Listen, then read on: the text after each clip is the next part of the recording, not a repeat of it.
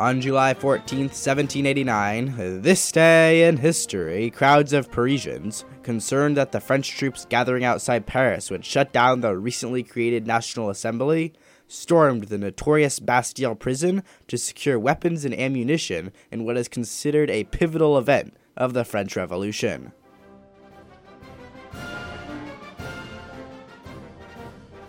In the mid-1700s, France was one of the most powerful, prosperous, and populous nations in the world.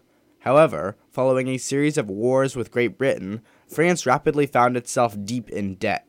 This economic strain was compounded by a massive crop failure that caused the price of wheat to skyrocket.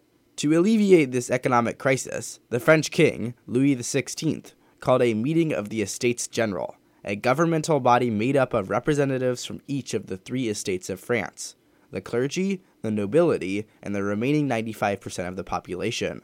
Although the Third Estate represented nearly all of France, it had the same voting power as the other estates.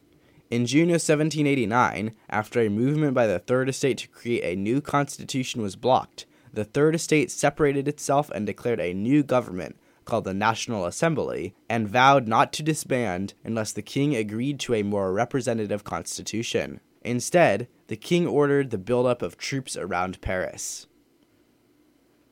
On July 14th, 1789, this day in history, Parisian citizens, desperately searching for weapons to fight the gathering French troops, stormed the Bastille, a hated symbol of the French monarchy.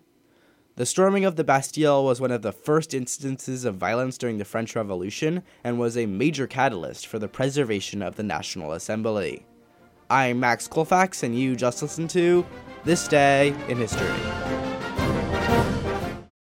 This has been a production of KZYX, a Mendocino County Public Broadcasting, a listener-supported community radio. KZYX, Philo 90.7 FM, KZYZ, Willits, New Kaya 91.5 FM, and Fort Bragg at 88.1 FM.